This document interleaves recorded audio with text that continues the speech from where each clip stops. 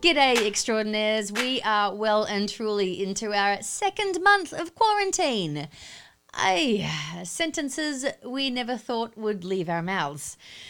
Finally, I kind of think I'm sort of getting the hang of this. I've got a bit of a routine going on. It seems to be a bit healthy for my brain, which is nice. It was very scattered there for a while. If I could just make some money when I don't actually have a job, I'd be totally sorted. But you know who does have a job? Like one of the most massivest, most seriousest of all jobs? Are the doctors and the nurses and the healthcare workers. I mean, obviously our food providers and transpo people and all those people in that industry, anyone who's keeping us afloat, God bless you. But today I'm talking about and talking to any and all of the healthcare workers around the globe, and especially here in the United States. And a big hello and shout out to all my people in Australia. You people, wonderful people, are fast becoming our heroes, our army of angels on the front line. Rightly so. God bless you. Goddess bless you. Universe bless you for your tireless work and your sleepless nights, and all the time that you spend putting your own lives at risk so that you can have the chance to save ours. It's just kind of beyond me. So from the bottom of my heart, and I'm sure all of our hearts, thank you. Thank you. Having said that, I hope I never get to see you soon at a hospital near me. I hope I never have to come in for any reason at this particular time. But if I do have to come in because I've caught this awful virus or for any other reason, then I'm really, really pleased that I have a good friend of mine, the good Dr. Ross Grant, working his PPE off just up here at one of the, well, I can't say which hospital, but let's just say it's massive and it's really busy. And there's some serious shit going down there right now. These doctors and nurses at this massive hospital are having to see patients out in tents that they've set up in the parking lot. It's grand.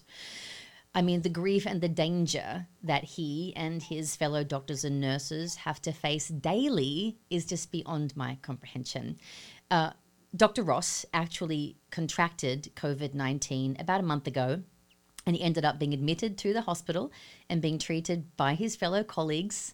And he was only recently let out, and he come good. And of course, he's gone straight back to work, and he's on call all the time. And he's working 7 days a week, and he clearly is an extraordinaire. I'm so grateful. It's late at night. We were supposed to do this hours ago, and he has just come home from the hospital, thrown a cracker down his throat, and he's sitting down at the table ready to talk and share some of the good news from the good doctor. So I'm really grateful that he loves me like that, and he's carved out some time to be a guest on our show and answer your questions, because I've gathered a bunch of them from our community because they want to know, and who better to ask than a doctor. Would you please welcome Dr. Ross Grant? Cue applause.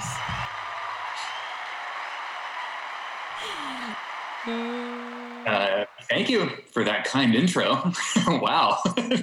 I will be your hype girl anytime you need me. How are you? Thank you for, there's my microphone. Thank you for joining us. I'm happy to be here. It's good to see you. I might be too happy for the kind of day that you've had. Have you had a decent day? How is everything in there today? It was busy, but it was a good day. Kind of a typical day. Like you said, we usually work 7 days in a row. So the weekends are just as busy as the weekdays. So it was pretty busy today on a Saturday.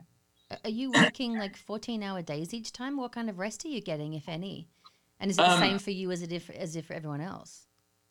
Well, I mean, we get time off in between, so I don't want to make it sound like I'm working every single day, but we work 7 days in a row, and then we're off for a few days, and then we come back. The days are usually about 12 hours long.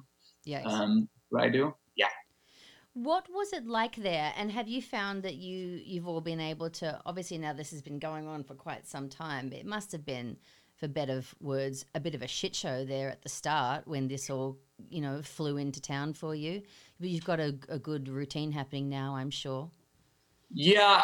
I mean, I think honestly on the West Coast, we were a little bit, we were lucky in a sense because we were able to take, and watch what was going on, first in Italy and parts of Europe and then in New York and the East Coast. So I think that, the hospitals in California had a lot of time to really prepare for this. And I was, pretty amazed by the way the hospital leadership really ramped things up and changed the way we do a lot of things to prepare for this surge of COVID patients that we knew was coming. And like I said, I mean, we were really lucky to have a little bit of advance notice to know that this peak would probably be in, early April. So I think we actually may be at the peak we hope. But I mean, everything is, we don't want to be, I want to be optimistic, but I don't want to be too optimistic. So we're starting to see a bit of a decline actually in admissions to the hospital lately. And in deaths too, then therefore everything's starting to bend the curve? A bit. Yeah, a bit. Okay. Yeah. Yeah. So what's your thoughts then on, our fearless leader wanting to open up the country, and what if our governor agrees? Like, what are your thoughts on, is that too soon? And are we going to really screw it up if we pop open the gates now? Those are very interesting questions. I try not to get too terribly political about all of that. Sure. I will say that I really trust the guidance I trust people in the CDC and the Department of Public Health. Because science. Right. So I trust Anthony Fauci. Yes. What a hero. And I trust, so I really only kind of pay attention to what the scientists and doctors are saying that I see on television. I think there's a lot of nuances to it, because I do see the argument that, the effects on the economy are profound. And it's true what people are saying, that the risks of keeping things closed for too long have health risks in themselves, because, running out of jobs and losing money and poverty, that's going to affect people's health in the long run too. So they're tough questions. I'm leaving my tags on my shirts just in case I need to return them. I'm not even joking. Yeah, it is going to get dire soon, and I do worry about people's mental health. Them being stuck at home for so long, and depression is no joke. Yeah, and in the medical community, the people forget. We're also canceling and delaying other surgeries and other medical procedures that people need for completely unrelated things, having nothing to do with COVID. So that's a big question too, because things are being delayed and postponed and rescheduled to make room in the hospital. And so now there's a big question about, when is it safe to start redoing that, or start stuff over again. Are you delaying these things because of this lack of space, the lack of people, the lack of medicine or PPE, or all of the above? So it's a lot of different reasons. It's sort of initially it's mostly to make room in the hospital, because we had, models were showing these enormous surges of patients that could come. Now, fortunately, it hasn't been as high of a surge as we were worried it was going to be. But initially, a lot of the delaying those things was literally just to make more bed space in the hospital.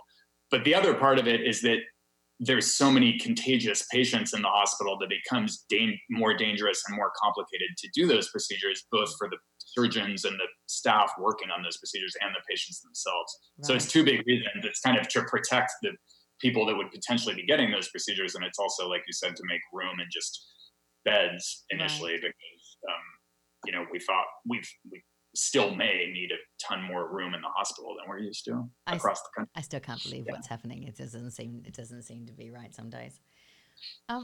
What is it like? It's not like Grey's Anatomy, right? When you're in there, or is it? It's literally exactly like Grey's Anatomy. Fantastic. Then all my questions are done. Thanks for joining us. No. Yeah. Basically, just watch that show and you'll pretty much enjoy it. When you are there, what is it like in the ward? Is it stressful? Are you scared? What goes on? It's honestly inspiring. So it was interesting for me because, like we might talk about, I was sick, so I was out of work for about 3.5, 4 weeks. You got COVID-19. You were out of work for 4 weeks and you were serious in trouble, right? But not on a ventilator. Right. Yeah. So I was very sick and I was admitted to the hospital and I obviously couldn't go to work for a while. So what was interesting for me was I had this contrast of, working before it all happened and then being sick for a month and then coming back kind of right in the thick of it. And it was amazing to see how much things had changed. Right. Just in terms of, they put so many policies in place to try to protect everyone, to protect the patients that were there, to protect the visitors, to protect the staff. So even the hospital itself is having a lot of people work from home that can work from home, like people like social workers and computer technicians and stuff like that. They're also limiting visitors to the hospital, which is a big thing just for everybody to keep people safe and do social distancing, even the hospital. So the interesting thing is actually the hospitals looks in a way much quieter because there's less people, like extra people around all the time, like visitors, family, staff. So in a sense, it's actually has almost this quiet tension to it. And it's stressful and because people don't know what's coming, I think. And it's been, you see so many things on the news that I think people are worried is, what are we going to deal with? What's next week? What's tomorrow? What's next month going to look like? At the same time, it's a very inspiring time to work in healthcare because we're learning new things every single day. And it feels like you're, working through history that's going to be written about and talked about for decades. So in that sense, it's a fascinating time to be working, in healthcare in general. Wow. So those were all my thoughts when I came back, is I was just like, wow, this is really different.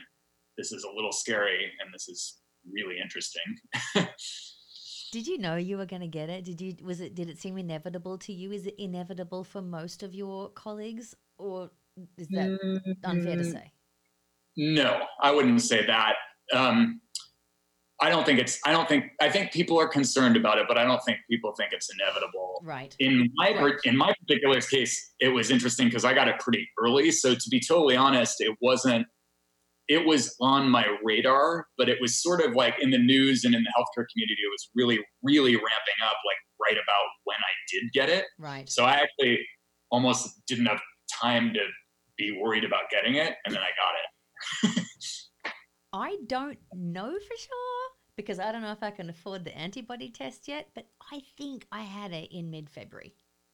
You probably did. I mean, I have so many friends that have asked me that, and I hear their stories and go, you honestly probably did. I called my mum before I went to bed to tell her I love her because I wasn't sure I was going to wake up the next morning.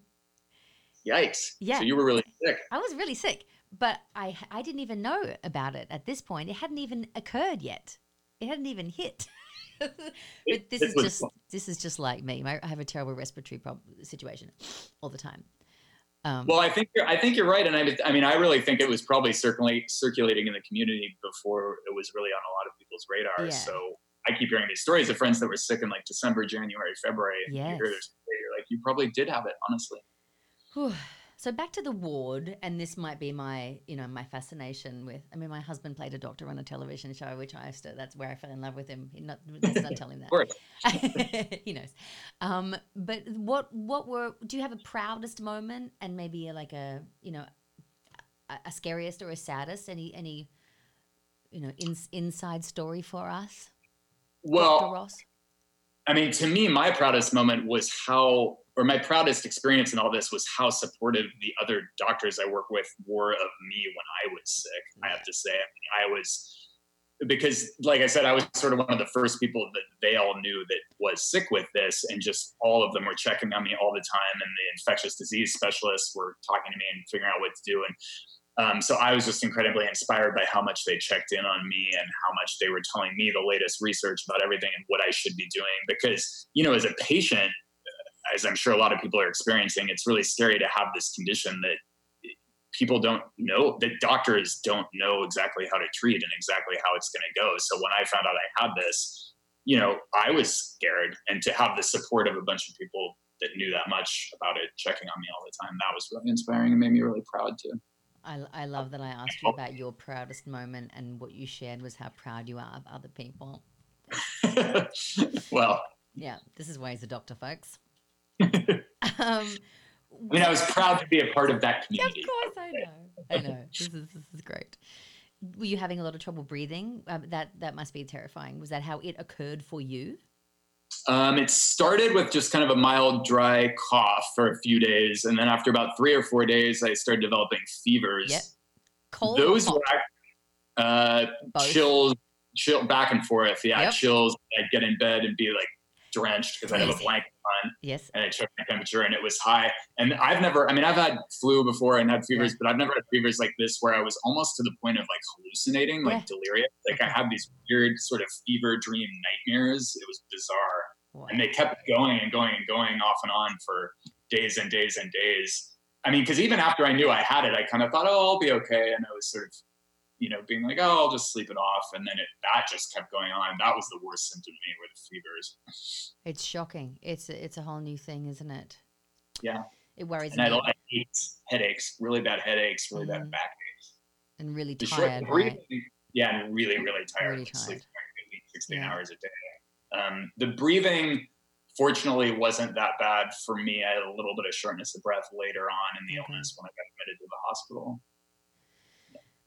What's your thoughts? What scares me the most is that these asymptomatic people who are, super spreaders, like we can be as sick as you under the surface. Maybe I'm that right now, although I think I already had it. So am I immune? That's another question.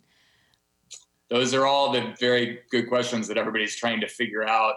Definitely there is evidence that people can definitely spread it asymptomatically and have been in various countries for months. And that's been proven. So yeah, that's a problem. I mean, that's what's so interesting, and in a sense, what's so dangerous about this virus and why it's caused so many problems is that it has such a wide spectrum of disease, everything from having no symptoms at all, having kind of a cold symptom type thing, to having pneumonia like I did, to being incredibly sick and being on a ventilator. I mean, that's such a wide spectrum of disease, all from this one virus that can affect any different kind of person from age, 20 to 80. So I think that's why it's been such a challenge. And that's also why why it has spread so easily, is because it can be spread asymptomatically or by somebody that's mildly symptomatic. So the only answer really is just to stay home. That's all we have. We have to just stay home. Well, as you started to ask, I mean, the antibody question, I agree with people on the news and that say that is a game changer potentially. Okay. Which is just starting to ramp up right now. The ability to get really good, thorough antibody testing, or accurate antibody testing. I have a couple of questions actually about that from the community. We have Shell from Germany, who wrote in and asked, do you know when the FDA approved antibody test will come out? And what are your thoughts on places like, that Hollywood clinic, Next Health and stuff? They're actually offering like a non-FDA approved version. And should we bother with that? Because I think they're about $200, right? Like, do you know when it's coming out? And should we bother doing anything before it's out? My quick answer would be no, I wouldn't bother doing anything before the FDA approved version comes out. And it's hard to guess, but I would think maybe in like a month or so. Is probably when I would, because, they had a lot of, so what's happened in the last couple of weeks is that they had a lot of problems with the tests, like the one you're talking about, I assume. I mean, I don't know specifically that brand, but a lot of these commercially available ones just turned out to be inaccurate. Yeah. Which, is a really dangerous thing and is something you don't want to use, because obviously if you get the wrong answer, then that's dangerous and doesn't help you at all. So I would wait until you are getting something that is going to be accurate. Mm-hmm. There are a lot of testing there is a lot of testing going on right now as we speak. Last week, this next week, I have friends that are enrolled in trials to really test the actual legitimate tests that are going to be approved by the FDA. They're trying to do it as fast as possible. It's very logistically complicated. It's hard to know when it's going to be actually available, like from your doctor, but I would guess, I don't know, like 3 to 6 weeks probably. Okay. All right. I've even got some friends down in Florida who she thinks she has it, but has tested negative. Like even the COVID-19 tests, have you been finding that they are coming back incorrectly negative because they're not putting the swab all the way to the back of the nasal cavity where it meets the throat, is what she said? Yes, to all that. There is the false negative rate is thought to be about 30 to 35%, which is pretty high. So, and part of it is like, because of what you're saying, that it's actually a fairly difficult and uncomfortable test to do. So part of it is just, people gag and can't handle it. So then maybe they're not getting a great sample. But even if they do get a great sample, the nature of the test is that you can get a 30% false negative rate. So like in the hospital, when we really need to 100% know whether people have it, we sometimes test people 2 or even 3 times. With different tests? No, with the same test, but just statistically, if you test it 3 times, you're because if it's positive, it's positive. But if it's negative, it could be wrong. Oh, what fun you're having. Right. Oh. All right, we have another question. This is Debbie May from Venice. She said she's heard about a new drug called remdesivir. It's supposed to be helping patients. What's your thoughts on that? So it does look promising. She's talking about remdesivir, which has been in the news, a lot just in the last 2 or 3 days. And the stocks just took off. The roof. Yeah, I had a bunch of friends calling me asking whether they should invest in. So you're doing stock advice as well? Yeah, okay, stay on the call. I got some questions for you at the end. My short answer on that is that I think it looks promising. I think it does look promising. I've been close to some clinical trials that have shown benefit from it. There's a lot of clinical trials coming out of Northern California, Southern California, Chicago, some other places. So I think it's looking good. I think people get a little confused though and think it's not a cure. Okay. It's a treatment. So when they do these studies, it helps. It's great because it decreases the amount of people that die, frankly, or it decreases the amount of people that are on a ventilator. That's the type of thing they look at. But it's not some panacea that we can give to absolutely everybody and it's going to eradicate the virus, just so people understand. I mean, it's potentially another weapon in our fight against the virus, but it's not a cure. Panacea could be 2 years away, right? Before it's fully FDA approved, right? That's a long road for something like that. I think you're referring to a vaccine, yes. Which, not to be negative Nancy, but not even a vaccine is a panacea necessarily, because you have to think that the flu vaccine that we get every year, it does not prevent every case of flu. And the vaccine for coronavirus, we don't know yet. I mean, I don't know this for sure, but there's a chance that it won't be 100% effective either. In fact, and I'm not a virologist, so don't take my word for this, but there's people that know better than me, but I don't necessarily. I'm not a doctor. You could tell me anything. So I can just make stuff up. But no, I don't think that, I don't mean to be gloom and doom. Like, I think we'll get a handle on it. And I think in the next, certainly year to 2 years, it's going to look very different in terms of how dangerous it is and how we treat it and things like that. But I don't think it's like one day we're going to have a virus and it's going to be like, bang, we don't ever have to worry about this and you're never going to hear about it in the news and let's all go to Coachella. Like, I think it's going to be, broke my heart. I think it's going to be all a combination of all these things helping together: a vaccine, treatments like remdesivir, just doctors better understanding how to treat it in the hospital, and getting antibody testing, figuring out how to trace where it's coming from to advise the population on where to go and who to interact with and how to interact with people. I mean, it's all those things together that are going to make it, not one thing. But we don't need to start, because people are like killing bats and things. We don't need to start doing ridiculous things like that, right? I don't think we need to kill bats. God, thank you. Okay, stop it. Marlena from North Hollywood asks, back in the old normal, back before all this, kids obviously would get sick all the time, presumably because they're building their immune systems. I'm sure she presumes right, because to them, every virus is novel. So why aren't they getting COVID-19? Why aren't the kids getting COVID-19? Or are they, and they're just asymptomatic little super spreaders trying to kill us all? So that's a good question, a complicated question that I honestly don't think the medical community completely understands yet. But in answer to the second part of the question, they are getting it. They're just not getting as sick from it. So as you're joking, yes, they could be little asymptomatic spreaders. We're just trying to keep it light, folks. Yeah, I think, honestly though, I think they're probably getting it, as often as anybody else. They're just not tending to get sick from it, which is obviously a great thing. Mm-hmm. They're also probably less likely to get tested at this point, which means we don't really know the prevalence in kids too. Wow. But I think from what I've read that they're getting it probably just as much. They're just not getting sick from it. This is quite a confusing little disease. It's she's tricksy. Yeah. Miss COVID. Well, the other thing to think about is that, they also have less underlying health conditions. not all of them, but I mean, the average child has healthier lungs than the average 70-year-old. Sure, That's indeed. Yeah. I have one more question from the community. This comes from Austin from Hollywood. She says, how many patients are you seeing with cardiac issues? Several of her friends are in hospital with COVID, and they're suffering from blood clots or tachycardia.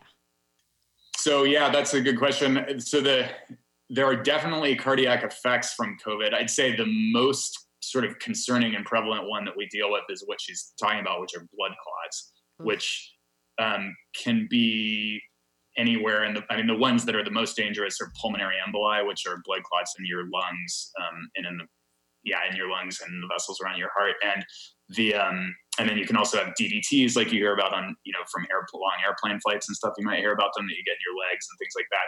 So the virus makes your blood more likely to clot, is what we're finding. It's not like every patient gets that, but it does increase your risk of it a little bit. So that's being studied aggressively and has definitely been a major complication of the very sick people in the hospital.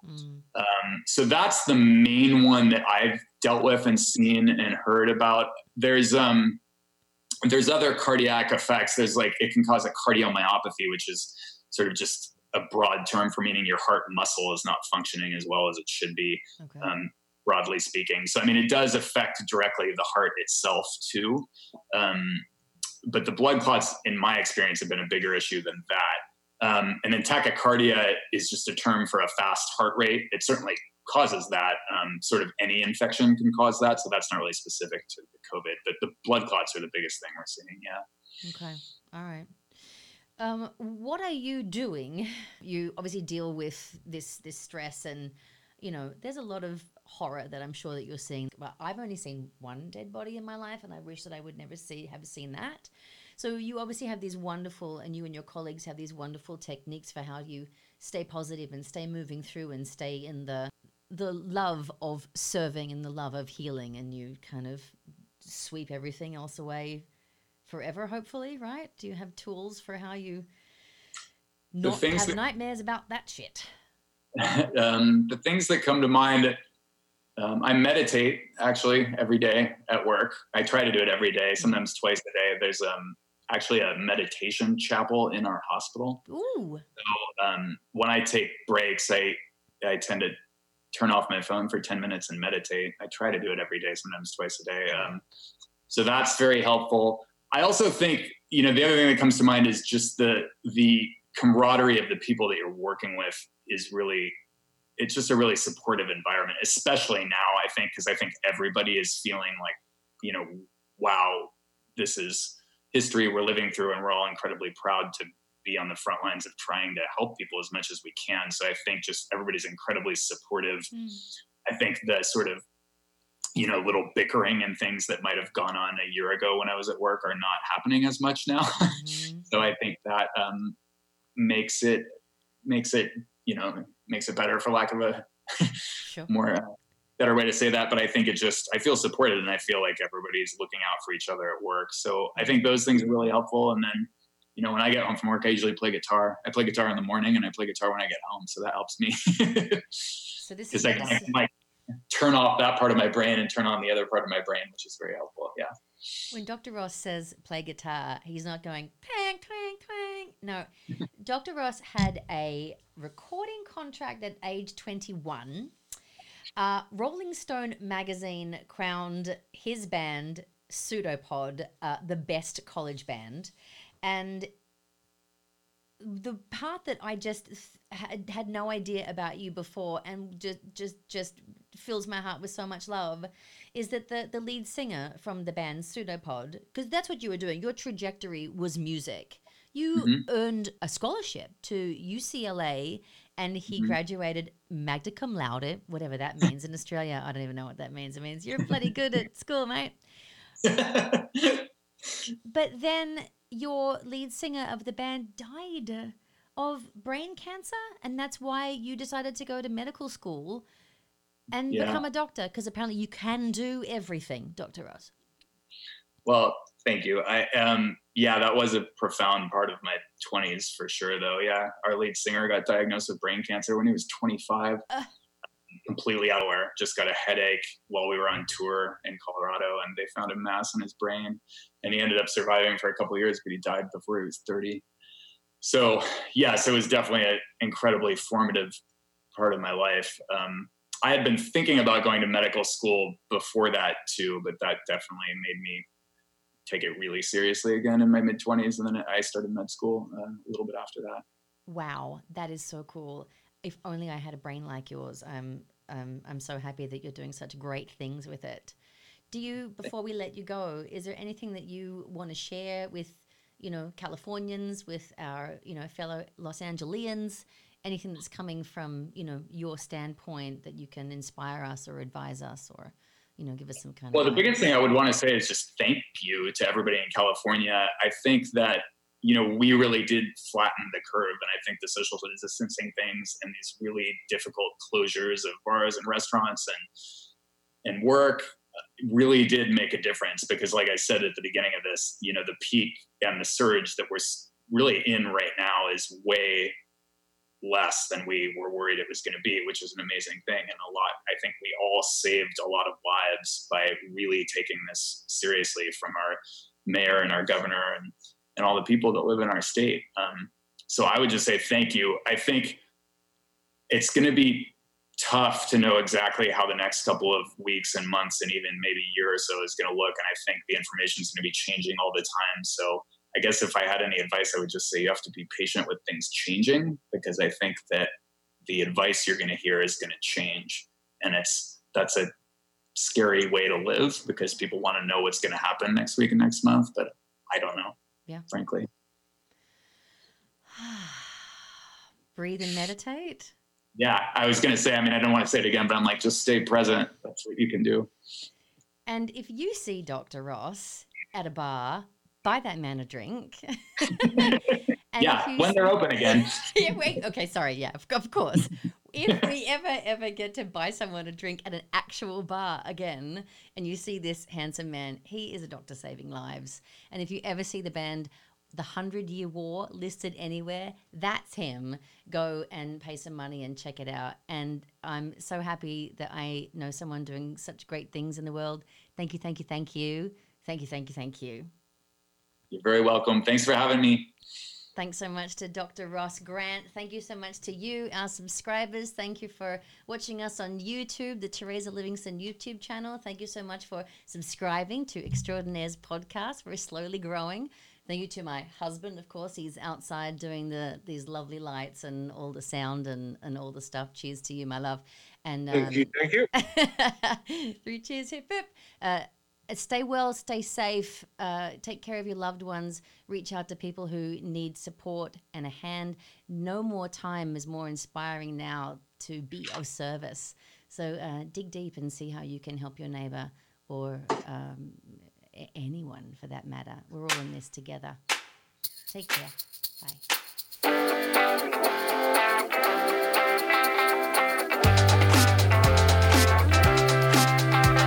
Extraordinary.